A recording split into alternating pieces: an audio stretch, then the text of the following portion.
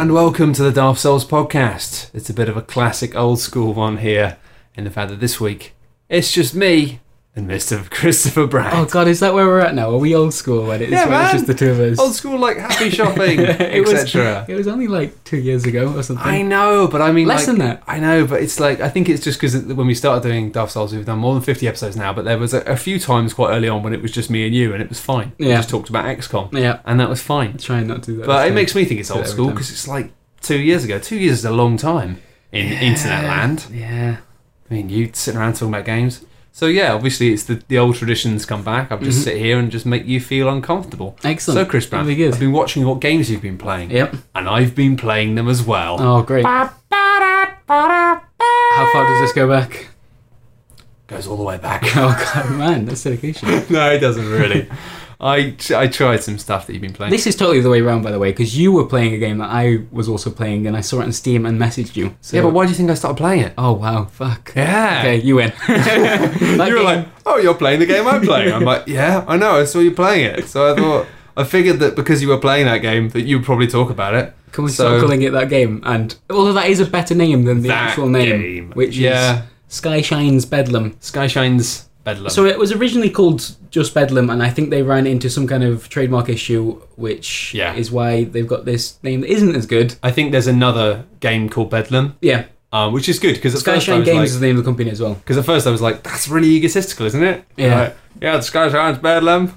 And I thought, it's like Sid have you learned Meier's. that? Have you learned that yet? Are you Sid Meier? Are you Sid Meier? I don't know if you are Sid Meier, but no, I think it is a legal evasion thing. They probably could have just given it a different name, but it's Sky Shine my balls. Mm-hmm, that's the one. Make them shiny. It's a turn-based strategy game, which is a surprise that we've both been playing one of those. I know, right? And it's set in kind of like a Mad Max-y environment. It's post-apocalyptic. There's a big wasteland that you want to drive across in a big kind of armoured tank-like fortress vehicle. Yeah. That looks really cool. It's got like a real. I mean, I'm just going to come out here and say I don't like it. Yep. Well, I've just finished writing the review for it, and I didn't like it either. Well, this podcast will be going up on Monday, so I don't know when the review. So, oh man, it's annoying because God damn it, Eurogamer, I can't say it, and I gave it a 9 out of 10 because it's out because the review's not going up till after Monday. I know, and the fact that we don't do the scores anymore. Of course you don't. Yeah. I didn't get it. Got that. I didn't get it a badge, which is sometimes one of the worst things you can do because the badges, if you're not familiar with Eurogamer. I've been on your website. You guys give badges out to bloody everything. So you've got like essential. It's like being a Cub Scout. Essentials like, yeah, that's pretty all right. I'd play that. Recommended is like it's all right. You should play it. And then avoid is like, oh god, that's broken, or it's really offensive, or just like, that's going to do bad things to you.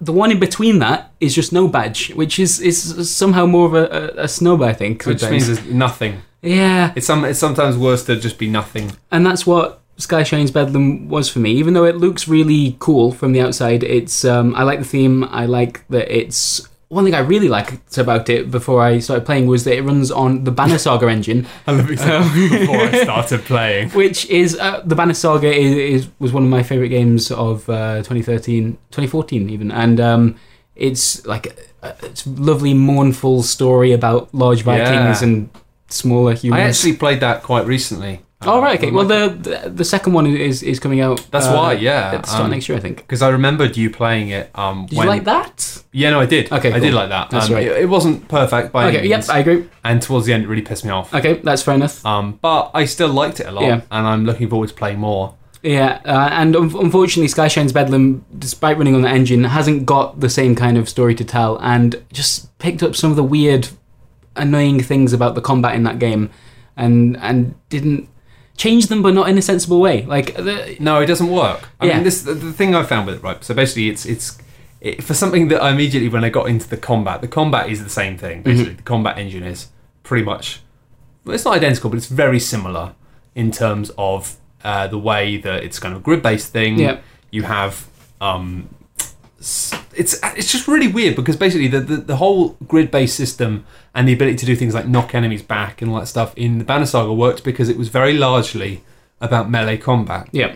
Or about magic or about bow and arrows. Whereas in this, like, it's mostly guns. And so you have this weird thing of being like, oh, well, this gun can't shoot this guy unless he's exactly 4 spaces away. Yeah, you're talking about the dead shots there. I can't remember, but it's just it's a weird system of these different types of characters that all look quite similar, but all behave in different ways. The combat they was all just look too like hard. knockoff Brotherhood of Steel characters. Yeah. So this is one thing. I don't think the combat was too hard. I think it was unfair in the end, and that's what really pissed me off about the game. Because a game that's got permadeath in it, which basically means when your characters die, they're gone permanently. It's such a weird word. I kind of thought about that earlier. Permadeath. What? Why? Death should probably do it. Yeah.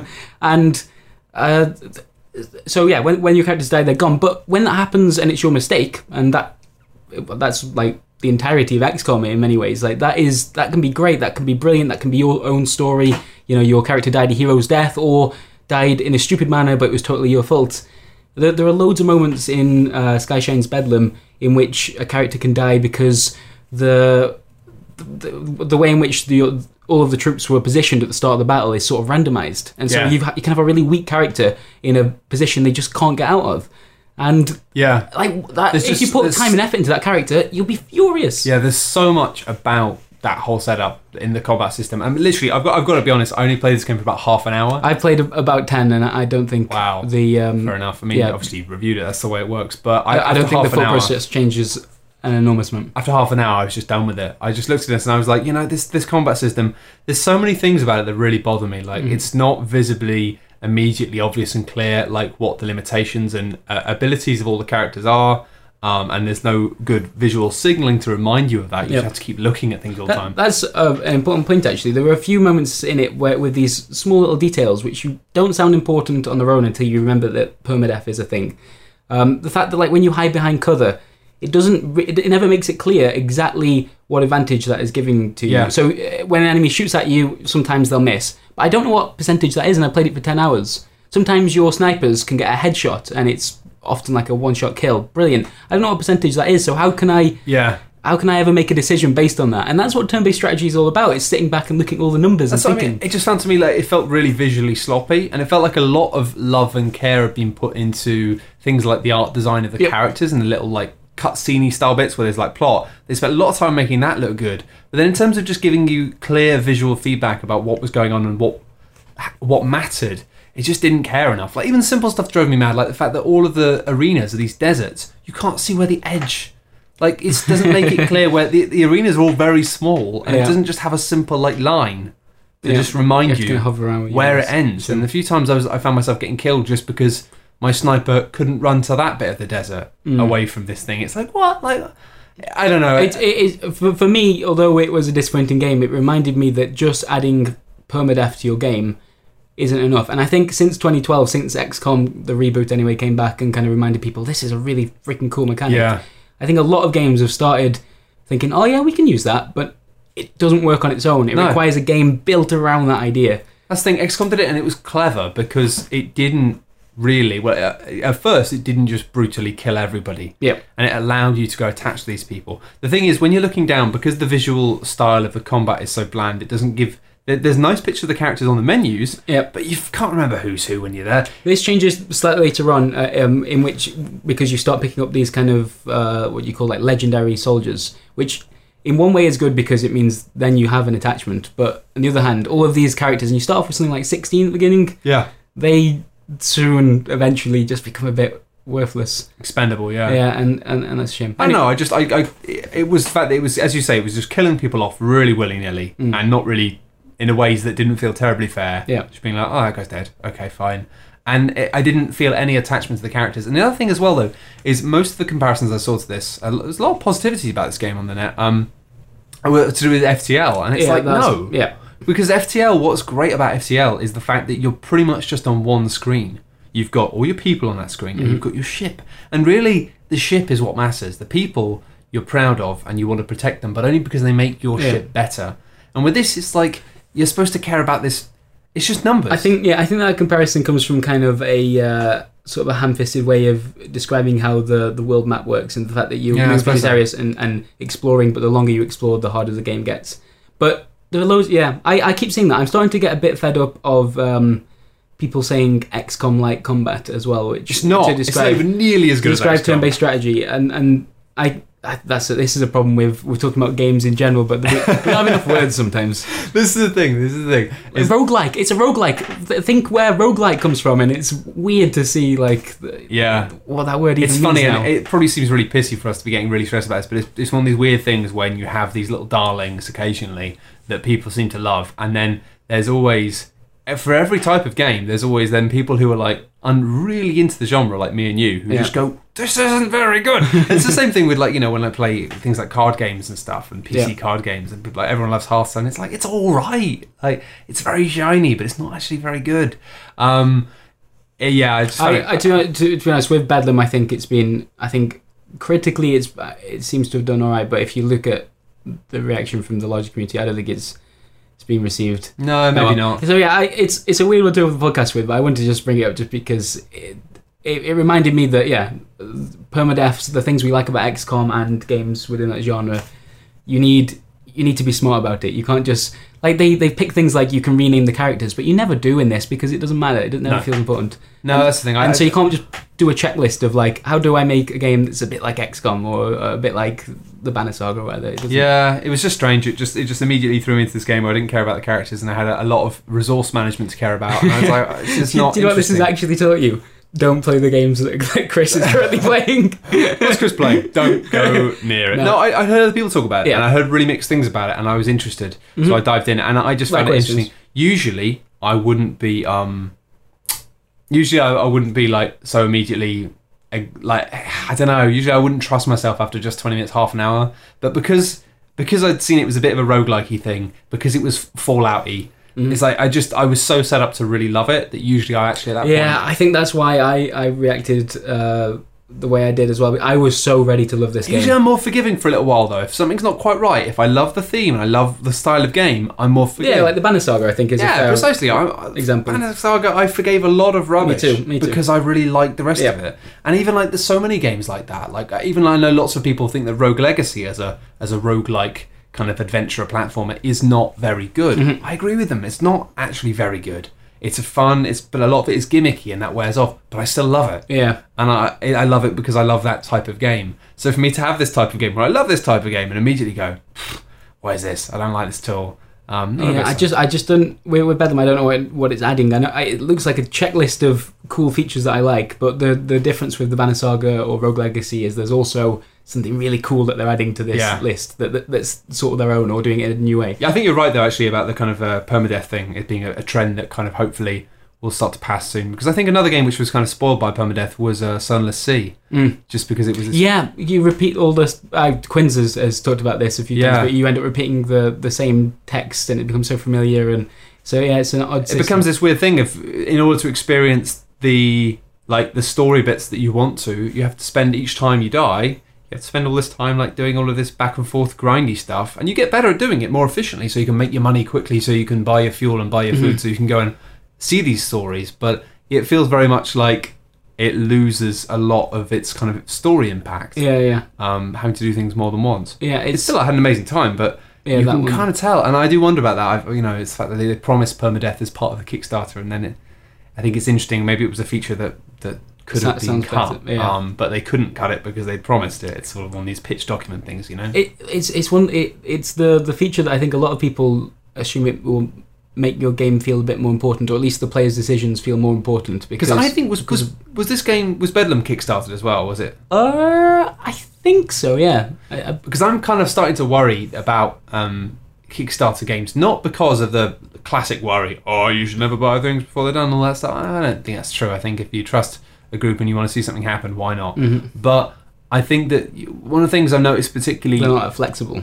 It's more that there are certain beats which people like, and I think it's the same way that I think for the reason we have these Ubisoft games that have all of these kind of open world features, collectibles, it's easy to pitch to marketing departments because they go, it's like this, it's like this, it's like this. These all sold well, this will work. That I worry now that these buzzwords are just a different type of bullshit, which are now becoming prolific because they know that a different crowd, if you tick these boxes when you go, it's roguelike, permadeath, that will excite a different audience. And I kind of wonder if it's just a different flavour of the same bullshit. And the people who usually go, Ubisoft games, I'm not playing that bollocks, I like this sort of thing, are now a bit hit too the same quick to trap. just immediately throw Yeah, I money mean, at but things it's that have worked, these hasn't it? bullet points. Because both of us ended up playing it because of those Yeah, no, I features. know, but then you realise that they're not always good. And Yeah.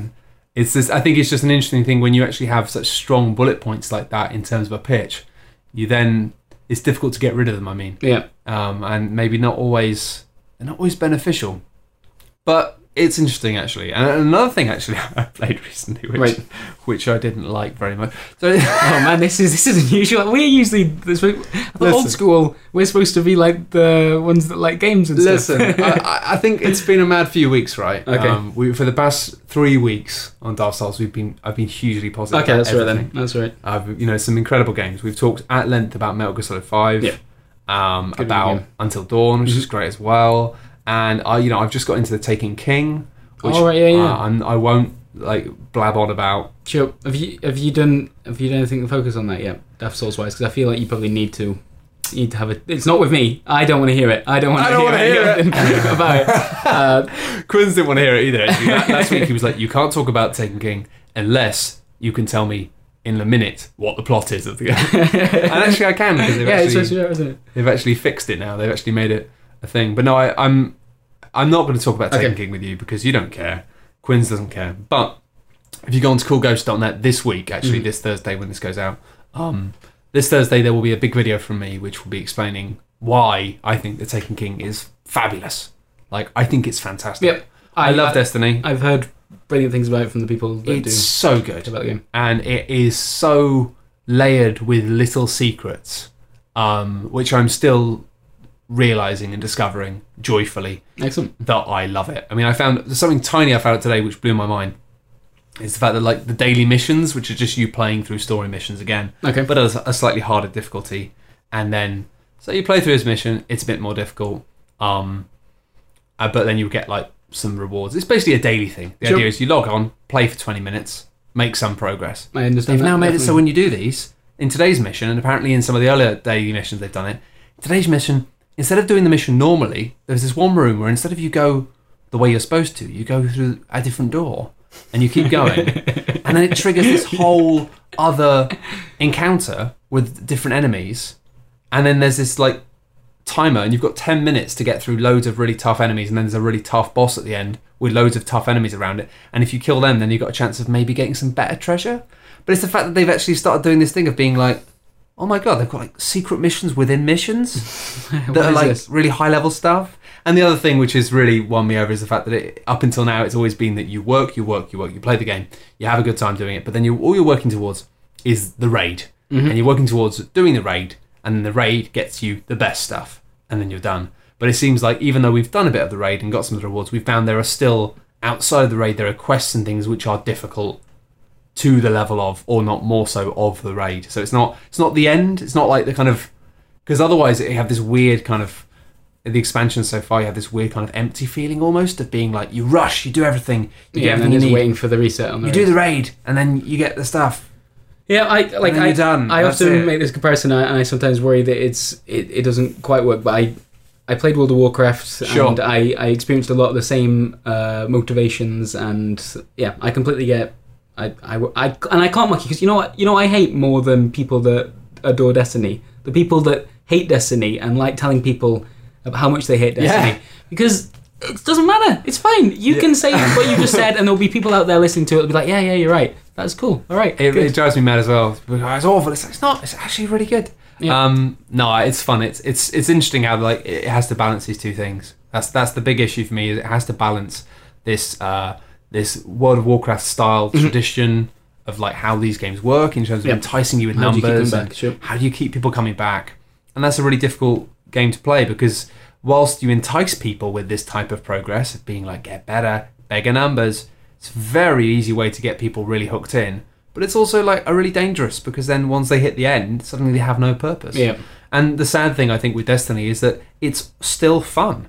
Like the process of going around and shooting things with guns never stops being fun. But because the power of that number spell is so strong, when you feel like what you're doing is pointless in terms of the numbers, suddenly it just feels like a waste of time. And it's this weird thing of being like, It's such a bizarre thing to describe, isn't it? If you tried to describe that to someone outside of, I don't know, maybe the general feeling of progression is universal, but like, it's strange that you need that. I completely get it. I completely understand it. I've experienced that myself. But why is it so important? I don't know. It wasn't. I mean, in stuff like in old MMOs, it was different because really all you were doing was just clicking on stuff and pressing buttons, and it had flashy animations sometimes, and there was occasionally a bit of thought required in terms of the order of what you did things and how you did things. But really, in terms of game mechanics, it's more fun to shoot than it wasn't click. that much fun. Whereas actually, like, the guns feel amazing, and jumping around and throwing grenades and shooting things is fun. Mm-hmm. But it's just this weird thing of like suddenly shooting an alien in the head is fun, but it's less fun than shooting it. It's not fun at all if you don't maybe get some more fake trousers that you need. But they've mixed it all up, and I've already talked about it for a few minutes now, so I'm not going to because I'm very. I just didn't want to be that guy. I hate that guy. No, I do as well. And I probably will start the video actually when it goes up of just being like, hey, listen, if you don't like Destiny, just shut up. Go away. It's not fun. Why did you click on this? No, it annoys me because it's this mentality that people say, and actually, Eurogamer, you guys. Can you please post this video on Eurogamer? Because honestly, I don't know how familiar you are with it, but like, I've seen, and it's rubbish. There is I think it's two things. One, there are some people on the Eurogamer team that are very passionate like yourself about Destiny, and want to talk about it, and perhaps do talk about it more than they usually would, just because they're so invested in the game. Yeah, which I think that's not a bad reason. And so the people have kind of got tired of that, and there's a backlash because of the type of game Destiny is, and as you said, like, this number game does look a bit gross from an outside perspective. Sure. Even though I get it. But it's got to the stage now that even articles that don't have anything to do with Destiny and have people will like comment stealth Destiny article. That has become like the phrase of Eurogamer. It's like it follows people around like a curse. The thing is though, right? And I don't understand it. I've seen this. I've felt this firsthand. Don't click on the article. And I've seen this on Eurogamer a bit. How much Eurogamer gets stick for talking about Destiny too much. And it's one of these things where it's like, well, right, look, I get that not everyone is interested in this game, but a lot of people are really into it. Mm-hmm. Like, a lot of people. And a lot of the time when people say this, they're not just saying, oh, it's a bad game. They're like, no one cares. No one cares about Destiny. No one cares. It's like, you know what? Millions of people really care about it. Like, and I'm one of those people, despite the fact I don't know that all of them are on the same part of the internet as us. I wish there was more of it, because it does seem... I don't know who they are. Yeah, where are they? Do you play Destiny? If you play Destiny, can you write in? I honestly believe the way the game has been made in Destiny, means it actually appeals a lot more to dun dun dun casual gamers, mm-hmm. and not in that old school sense of, you know, like dirty casuals, but just people who aren't as interested in reading about games. Well, they're actually reading, but they're not the sort of people who are going to comment. Sure. You know, they're not the sort of people who are going to go, all right, I'll write about this. I think that was someone ringing to say that they play Destiny, by the way. I had somebody at my door just wants to angrily talk about Destiny. Why are you talking about Destiny there? But yeah, no, it's really frustrating that the people are just so negative about it. But I do think that a lot of people who play it are just the sorts of people who don't comment on stuff as much, maybe. Yep. And I think that's fine. And I think there's a couple of reasons for that, and a lot of them are the reasons why people who consider themselves to be serious gamers hate the game, and I love it. And I think there's two things. One, the fact that it's things like voice communications off as default. Like, do you want to talk to people? Like, do you want to talk to strangers? Yeah. It's off as default. And I love that, because it means that I only ever talk to people in that game when I want to, which is mostly never. Right. But I don't want to hear strangers. I don't want to hear someone shouting at me because I've messed up in multiplayer. I just want to keep shooting stuff. And the second thing is, I like the pace of the game. I like the fact that it's, you know, it is only 30 frames a second, and because of that, it's not this super frantic thing. It's much more kind of slow, balletic, and it's got a certain pace to it. Like a game that's 30 frames per second. I do. Jesus Christ, man. I was with you with the whole Destiny thing. You're going to get us in so much trouble. I don't care. We're going to get another ring at the door. I honestly don't care. I think it's one of those things where it would be nice if it ran a bit smoother, but you don't notice, because the game, and this is what people have always said, and this is what I've always believed, if the game is built for whatever, as long as it's static, it doesn't matter. Like, if the game is built for 30 frames a second from the ground up, it doesn't matter. In the same way that if it's built for 60, it doesn't matter. But it's when you have it where it's not running the way it's supposed to, that's a problem. Yep. But with this, it's weird. Like, it never feels slow. It always feels just right. You never get the sense of being like, oh, it doesn't look very smooth. It's just... And I think actually sometimes with 30 frames per second games, they can almost hurt your eyes after a while. They can somehow not feel as nice to look at for long periods. Sure. I think, Bungie have probably got some experience in... They know what they're doing. But anyway, I just feel like there's a lot of people who are just the sorts of people like me who find modern shooters to be a bit too intense and a bit too in your face in more than one way. I don't know, even if you follow this, if I only know because I was keeping up the site today, like there was a Halo 5 embargo, so some like preview information came out today.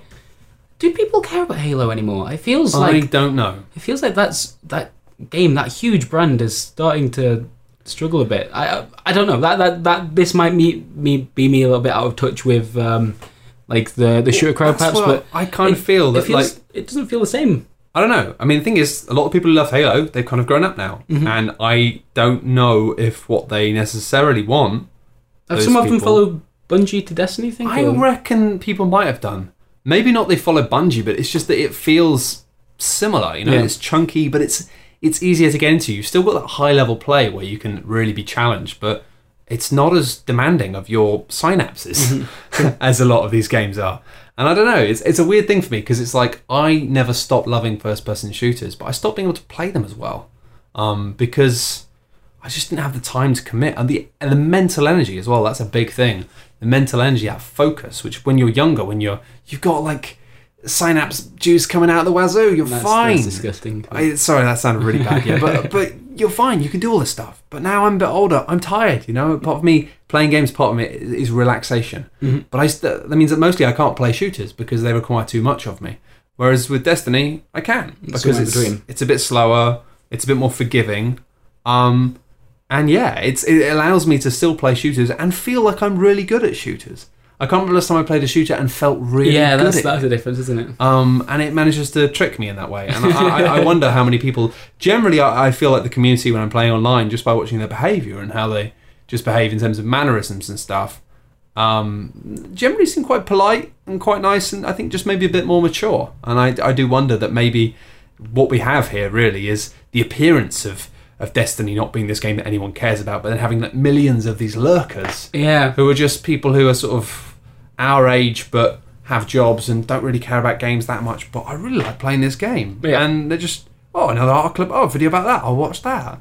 So it's this weird like zombie audience that doesn't exist apparently, but when you look at the numbers, quite blatantly does. Yeah, man, the amount of freaking 30-second advertisements I've watched for Destiny Taken King, I think that's probably what soured me the most. Like, I'm on YouTube a lot, so I've seen that same advert. I think Destiny's doing alright.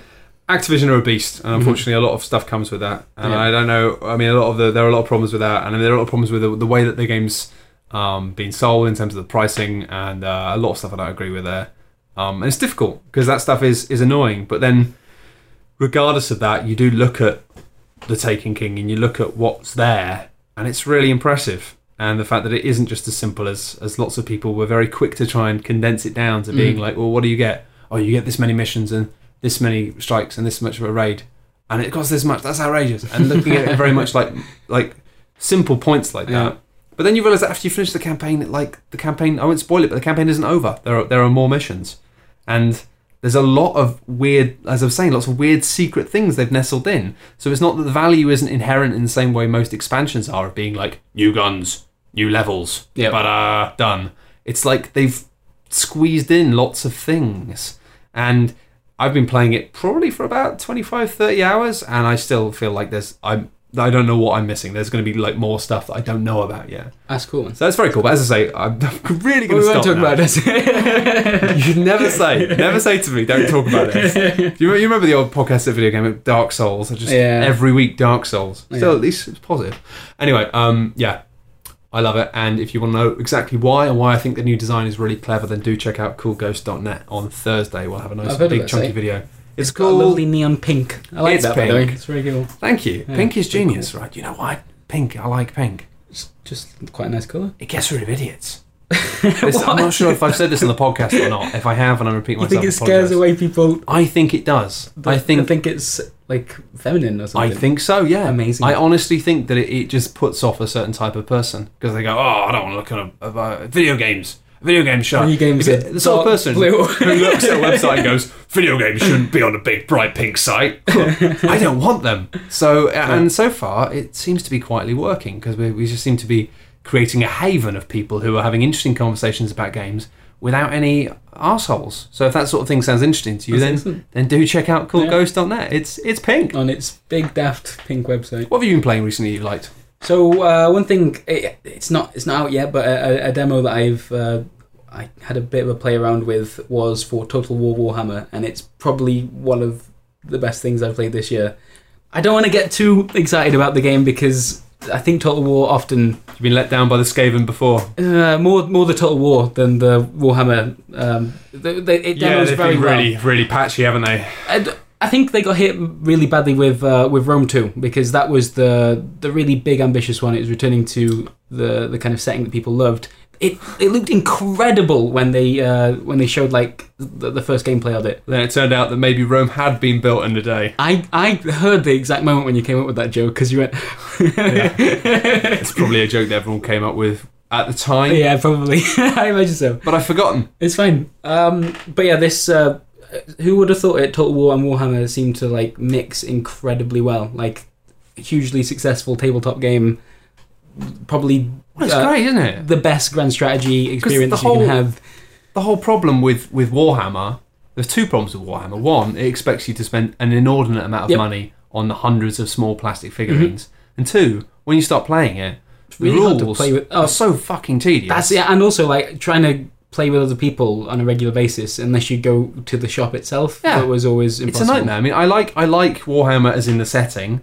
I love the lore. I love the fact that the lore is horrible. I need to describe the character that... So, I was playing as the dwarfs, not the dwarves. In Warhammer, I can't remember.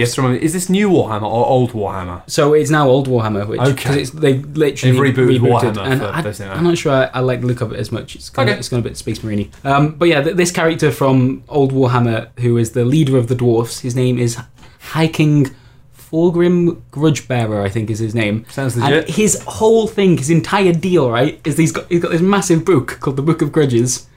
And he just writes things that he's really pissed off about, that like other races have annoyed the dwarfs, or like some like I don't know, someone's like shafted him a few weeks ago. He writes it in his big book, and like his entire thing is that he goes around being angry about things that people have done to him in the past. And apparently that's going to play into how you control that faction and everything, and like most of your objectives will come from trying to right these wrongs. I don't know anything about the character, and I've looked into a little bit, like. Obviously the Warhammer universe is a bit more complicated than that. Well, it's mostly just it's just him. He's pissed off. Just horrible people having a bad time. Yeah, it's pretty grim. I love that, especially in 40k. The 40k universe was just like all of these incredibly powerful, dangerous people who are all just really grim. Like I think Warhammer Fantasy shares a lot of that actually, by the sounds of it. Yeah, and I just think, I played this demo, and it was just wonderful. Like the attention to detail of the units. It's like, I'm not a huge Warhammer buff, but you can definitely see like the clear one for one with some of these units. And it is, like you say, playing Warhammer itself is a pain in the arse, really expensive. And this is going to be a really amazing way to kind of mess around with it. I am kind of quietly excited by it because I've never played a Total War game successfully. I was talking to a few people about this recently. Like, do people think Total War is hard to get into? It is quite, because I don't think it is. I think it looks hard. I think it looks intimidating. I think the problem was I think the one I tried to play was the Napoleonic one. Yeah, that was that Total War Napoleon or something. Yeah, okay. I think it's that's right. And Napoleone. I think it was just Napoleon. And then Empire was a similar kind of deal. But yeah, that was a little bit different because they were kind of moving away from your kind of traditional. Swords, bows and arrows. Yeah, I think cavalry. The reason I struggled with it was because I started playing it and I don't care about that era. That makes a huge difference. I'm a massive Total War fan. And most people would argue that Shogun is perhaps the best of the best there. It's never worked for me. I've always been like really into the Rome, really into the medieval stuff. The setting is way more important than you might think. That's what I'm thinking, because the problem was I started playing it and I was like, all right, yeah, and I had all these gunmen on a hill and some other stuff and some horses or something, I don't know. And I tried to do this battle, and it was this, I like in theory this idea of giving people broad stroke like being like, you go around here, you flank around here. But I just got massacred because I didn't actually understand, and I just felt like it was a bit too much hard work. I was like, oh, this expects me to know about how muskets work and stuff. And I think Warhammer might be a bit more approachable just because everyone will get the. Well, also I like Warhammer. Yeah, and that will help. I don't know why I like Warhammer, but I do. Did you like? For me, it was when I was younger and video games hadn't quite managed to do what Warhammer was doing. I think, and I just loved, I think that's where a lot of my love for strategy games comes from. Yeah, that kind of stuff. I think I collected 40k orcs. And then did you realise it's a fucking pain in the arse to play? Yeah. And actually quite expensive. I think I collected chaos as well for traditional Warhammer. But it was just very expensive, and I mean, unfortunately Warhammer was basically a business model, just a trap to ensnare geeky, lonely teenage boys and make them feel like they were surrounded by cool people. Well, of course, the cool people weren't all cool people. They were just the next generation of well, that's a dark way of thinking about it. That's how it works, right? It was like everybody kind of grew out of it, and the people who didn't grow out of it went to work for Games Workshop. I wasn't even growing out of it, actually. It was mostly people ran out of money. It's not like a kind of moral thing. It's not like, but I think a lot of people, like the two of us, have a sense of nostalgia for that. That's lasted.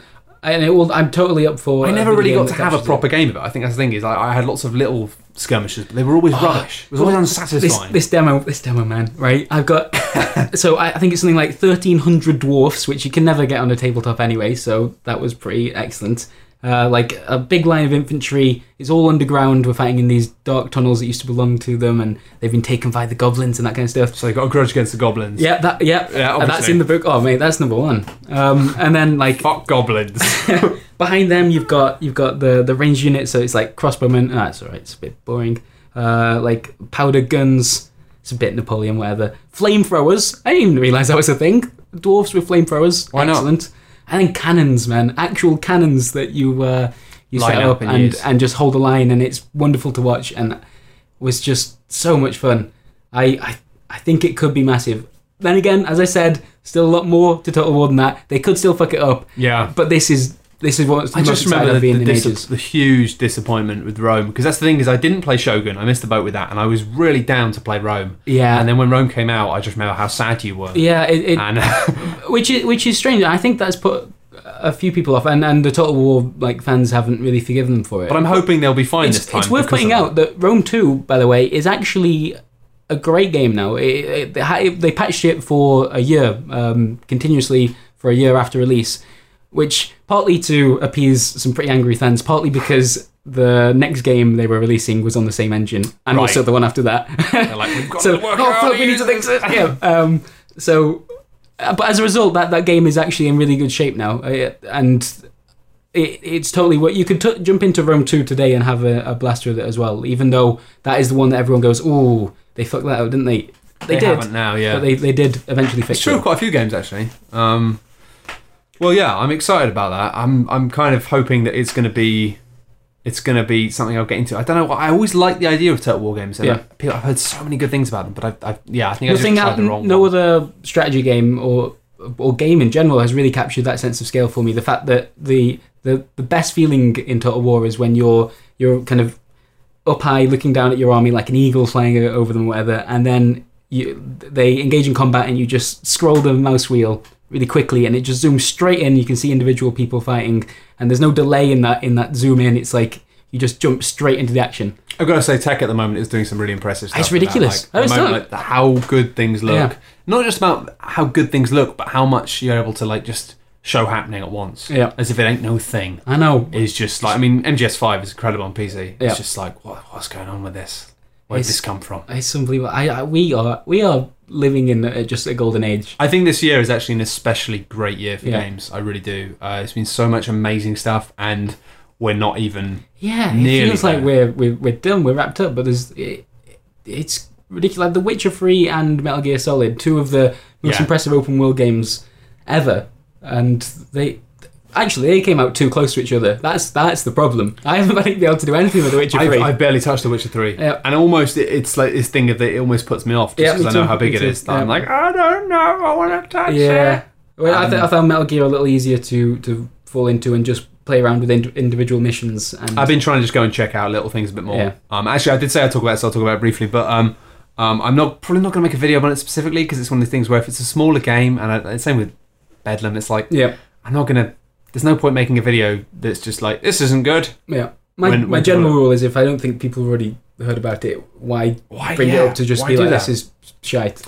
But something I played recently just because I had a few people say I should check it out. Armello, I just thought was like it was a really beautiful looking game that just didn't really have a lot to offer, and I was really disappointed in that. And it was interesting because it's like so I quite enjoyed it, but you come from a much more board game focused background than I do. Sure. Do you like have a website or something about it? Yeah, yeah, we do. So for me, I don't get to play board games very often. I found it quite nice. I played it with a few friends, which helped. Is it not interminably slow with other people? Because I found that playing against AI, even when the AI was doing everything immediately, it just felt like it took so long. But we played it sort of like we were playing a board game. Like there was between turns, and when you're waiting for your. Did you play it in the office? One of the people was in the office, and okay. I could see that person. And no, I just wonder because it's the sort of thing where if you've got time and you're not just sitting down to try and play, and you can just do it in between things, it's maybe less of a we just set up some we set like a couple of hours aside and just kind of joked and laughed around with it, and maybe that's been coloured by the fact that I really like the people I was playing with. Well, that's it. If you can actually, it sounds like you're playing in basically a LAN environment. Right? Yeah. Well, if you can do that, yeah, that's awesome. But then that's the problem is you're not going to do that. I've only done that once. Yeah, and you're not going to be able to do that largely. It has got online, but it doesn't have any. Maddeningly doesn't have any kind of hot seat, even if it's right. Leaving the room. I guess I get why, because they're like, oh, you don't want to show your cards to other people and stuff. But it's this weird thing of I was just playing it, and it's like, well, it's kind of a board game. It's a board game, video game, basically. Yeah. But it's an original board game. And yeah, there's a lot about it to really like. I love the art style, the animation's beautiful. It's a bit. Do you know Redwall? Series of books which are basically about characters like that. Animals dressed up as knights. It's way cooler than it sounds. It's mainly for children, but I used to think it was really cool. That's fine. You were a child once. Warhammer and Redwall. Redwall Explains so much, doesn't it? But I was always into the animals of Farthing Wood, personally. Okay. Big fan of that. Sounds pretty nerdy. Yeah, it was. I used to get the magazines. It was great. I got a little box to collect them all in. Fantastic. I needed that information. Yeah, I needed to know that. That's great. But yeah. Basically, it just does this thing of just being way too slow. And almost having this strange thing of the fact that you see sometimes how it's like, oh yeah, it's helping you out by having it does all the calculations for you. So it's quicker than it would be if it was an actual board game. Yeah. But it's like, yeah, but it's not an actual board game, is it? So if it's having to do calculations to speed them up for you, maybe it should just be simpler. Maybe it doesn't need to be there. And there's simple things. And I find it interesting because I get asked this a lot about what video games can learn from board games, right? In terms of what can the genres, what can the whole medium learn from this other, at the moment, very exciting, fresh medium? And it's more like that's a really difficult question. But in this, it's like what can video games that are trying to be board games learn from board games? And that's what this game does. Just look at it and just go, you've made something that appears to be a board game, but you haven't actually learned from the way that board games are played. And there's some really maddening stuff in it that's just. I mean, first of all, it's a very casual, slow game that you're supposed to just sit back and enjoy. The text on all the cards is tiny, which means that you can't. You have to be sitting close to the screen, otherwise you can't do it. So you can't just sit back and relax. The pacing is a problem. Pacing is also a problem in the fact that one of the wonderful things about the medium of board games is you can control the pacing to a degree. I mean, sometimes if the pace is so slow, you can just say, shall we just end it next round? Yeah. You can just decide that you've had enough. But more than that, it means that if you want, you can fastidiously take the time to do things slowly, or you can speed it up a bit. And a simple thing in this is when your character moves around, there's no option in the game to speed up the movement of anything. You can't be can I change the animations? Yeah. Whereas if it feels like a game's dragging on in a board game, you'd be like 1, 2, 3, 4. Right. 1, 2, 3, 4. Okay, let's do it. Let's do it quicker. And you start to speed it up when it feels like the game is coming to a close. You can accelerate it. And in this, it means all the way through, it kind of has this very methodical pace. The other thing is tactility, right? One of the wonderful things about board games and analog games is how things feel, right? And obviously you can't do that in video games. You can't actually have things physically feel, but you kind of can as well. You can give things a sense of physicality that feels nice. And actually, Crimson Shroud on the 3DS. So you're going to start talking about Destiny guns then? No. I'm out. I promise. No more today. Yep. But Crimson Shroud had a thing where you got to throw actual physical dice by using the stylus to flick them. And the way the dice landed and rolled, and the way they looked, and the way you could hold them in your hand and move them around before releasing, it was awesome. Right. It kind of made the game. And for a game which is a board game, the dice in it are bollocks. Like, the dice don't have any... They roll around madly. They don't behave like dice. They don't feel nice to throw. Weird. So this is... Yeah, I said at the beginning, we've come at this from different backgrounds. I never even spoke to me. Like, in fact, with the dice in particular, and I think you raise an interesting point that I wonder if they could have had a more straightforward system there. I love the fact that they were dealing with all the calculations, because it's the combat in particular. When you do go up against another character, there's so much going on. Yeah. That I would have hated to play that board game. Yeah, but board game would have been a bad board game. But it gets around thing, it, you know? Because it's a video game by handling that. And of course. I didn't even think about. But it's interesting, isn't it? Because in your head you go, "Oh, that's good," because the game does it for me. But it's like, well, no, they've invented this. Like, yeah, they've invented it like this. It doesn't have to be this complicated. There are. Don't get me wrong. There are actually some really interesting ideas and mechanics in it. I should say I love the theme of it as well. So a full game of Armallo, basically, you each control a different animal character. Mm-hmm. It's way cooler than it sounds. No, just like Red that Bull. aspect of it is and awesome. The plot of the game is that the king is dying. This great lion in the middle of a castle in slap bang in the middle of the board is dying from some kind of weird magical disease, and it's driving him mad, and the entire world changes as the game goes on. So by the time you eventually get to the stage where you can rescue him, the world is dark, his visuals have completely changed, and he's starting to make all these crazy decisions that affect your game. And you get to that stage, and you don't have to cure him. You can, depending on your playstyle, you can kill him or try and take his place. And it's a much darker game than I would have ever expected when I started. And I love that. I thought that was really, really brilliant. Thematically, I love it. I love this idea of rot. Yeah. Rot, yeah. Sure. And this idea that it's basically a corruption. And the fact that you can, if you want, pursue that. Mm-hmm. You can embrace the dark side, the rot. But it was mechanically a bit funny as well. I started doing that, and I found the most effective way to do it was just to repeatedly get killed by certain enemies. So you just start fighting fights that you can't win, which felt a bit weird. It was like, I don't know. It's one of these things where it's very pretty and it's very nice, but it's like it's not very interesting. It's like a digital version of a board game, but it's not a very interesting board game. It's thematically very interesting, but the mechanics of it don't really work as well. And another thing which doesn't work as well, especially, would have been fine if you were maybe playing it in a kind of environment where like you would a board game. Yep. But you can't really get a sense of how well other people are doing, and that's a fault of the way that the game is made. Really, it's a very small map, very small board, and you can't zoom back all the way and get a real feel quickly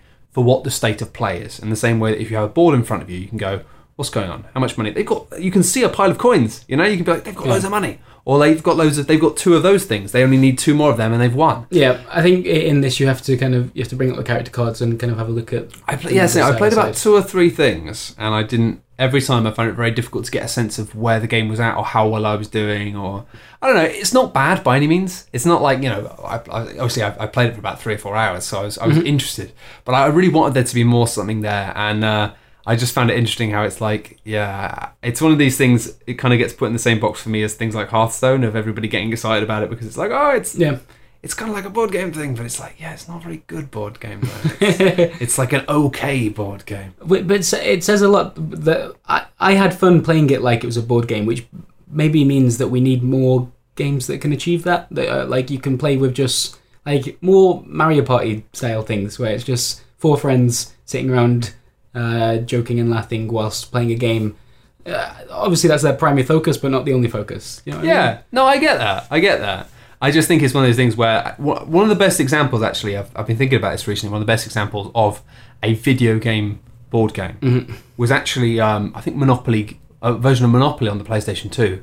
Now, I don't really like Monopoly. I don't think it's a lot of fun. Yeah, me either. But this version of Monopoly was actually quite good in the fact that it didn't waste your time, and it did stuff like it allowed you. It had simultaneous controls, so you could just be like, you could be buying and selling stuff and making offers with other players whilst other people were taking their roles.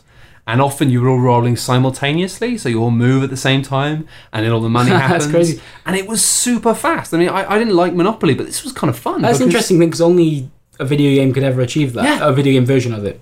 It just went, okay, here's the information you need to know. I'll handle all the maths. I'll handle it all. Well. It would just go, you'll roll your dice, you'll move this, and it would go ching and just work out what happened with all the money. And then it would be like, you do an auction, and then you'd all get to bid live in the auction. Kind of made the auctions exciting, because it did that kind of theme park thing of being like, oh, time's going down, are you going to increase? Oh, God, and at the last minute, you could eBay it and be like, last second, get a good deal. So it was like, yeah, it actually took quite a turgid, stale board game and turned it into something which actually worked as a video game and actually made full advantage of the medium. Whereas I feel like Armello is a bit too ponderous and a bit too enjoying its aesthetic and enjoying the pace of going one move, this, and the fact that it doesn't even give you the option to speed up those animations. It's just like, this isn't how people play games. Like, and it's, yeah, I don't know. I just found it frustrating because I was like, when I booted it up again, I was like, I'm gonna love this, and then I was like, what is this? This is not. Yeah. It's not a great board game, and it's not a great video game, and it's this weird like middle ground. And I think at the moment, because board games are getting so popular, especially in Europe and America, we're going to see a lot more of these kind of video game board games. Yeah, I mean, we're seeing some on the mobile devices, right, with Hitman and Tomb Raider and kind of board game inspired. Yeah, I suppose so. Actually, I haven't really checked them out. Me neither, but I hear they're pretty okay. Are they board game inspired? I didn't realise that. Yeah. The way you move around. Is it a Hitman Go and is it Lara Croft Go? I don't think it's Tomb Raider Go. Other names. Yeah, they're supposed to be very well regarded. Interesting. And it's one of those things that it's like, they're a mobile game, and you have to start with that. But it's all right. Yeah. No, I get that. I want to check them out. It's just there's too many things. But no, I just think it's an interesting thing, and I think what I'd like to say about Armello, I don't want to just be like, oh, this is a bad game, don't play it. What I'd like to take away from it, really, is the fact that I think it's interesting when people start to do this and to take the designs of board games and make them digital, make them video games. It's more than just looking at the design. I think you can't just look at the pieces and look at the board and look at the rule book. You need to actually understand how people play and how people fudge things and how people change the game and change the pace of the game and behave and integrate that. It's the human element that needs to be understood in order to actually make something really good. I'd like to think that with both Armello and Bedlam, like, even though we didn't rave about the games, that's been the point. Like, there are important things to take away from both the discussions. Absolutely. About stuff we really like. And that's why I wanted to talk about both of them on the podcast, because they're both sorts of things which are, they're not terrible by any means. I mean, Armello's definitely not terrible. I do quite like it. Like, I didn't really get on Bedlam, but there are interesting things to talk about there. Just not enough to warrant full kind of, in my half, like full like videos about them, because it's like, you basically would be saying, should I buy this? Not really. Yeah, he wouldn't get a badge. It wouldn't get a badge. It wouldn't get a badge. It wouldn't get the camp making badge, or you could do fires. Are you going to start doing them soon? I'm not allowed to make the canoeing badge. I'm not allowed to acknowledge this. I want the canoeing badge. Come on, hook me up. Hook me up with a Eurogamer canoeing badge. Please stop it. I've got to stop. This is actual bullying. Anyway, we're going to have to wrap this up now, because I've got to go. And I've got to go to Birmingham. You've got to go to Birmingham. You're going. I would say plug the Eurogamer show, but the podcast is going out after the show. Yeah. And also, hopefully it was all right. Hopefully it'll be fine. Cool. Hopefully nothing terrible will happen to Brat. Wow, what a thing to leave on. I know, right? What if something does now? Because this will be one like the last podcast I ever did. With fortune, mate, I'm going to withhold it. All right. Oh yeah. Okay. That's be like gold record. That's how I make my first million. I'm right. Do you want to hear Brat's last words? I think it was something like, "You're horrible." You're not horrible, mate. It's that's great. That's a great last words to say. Thanks, man. I'm sure that'll be great. Anyway, thank you very much for listening to Dark Souls. If you have enjoyed it, then you can subscribe on iTunes, and you can also check out coolghosts.net, where we host the podcast and we host the comments, and we have a bunch of other stuff on there that's really good. Basically, Dark Souls is brought to you by Cool Ghosts. I'm still getting used to saying these things. It is bright pink though, isn't it? It's bright pink. So if you don't like bright pink, why don't you not come? And where can we check out the recent stuff you've been doing, bro? So I work for Eurema, and we have a YouTube channel, which is where a lot of my stuff goes up, as I'm predominantly video. And what have you done recently which people should check out? Probably, actually, considering how much I raved about it, you should check out what we've shown of Total War Warhammer. In fact, because this is going up after EGX, I'm doing a live demo of that exact demo. That was a bad sentence. A live playthrough of that exact demo at the show, and that will be That'll be online, on right? That'll be on the channel. Fantastic. We'll go and check that out. I'm looking forward to watching that myself. Lovely. And laughing whilst eating popcorn. Anyway, thank you very much for joining me, man. It's a pleasure as always. Yeah, definitely. And thanks for listening. We'll see you next time. Bye. Bye.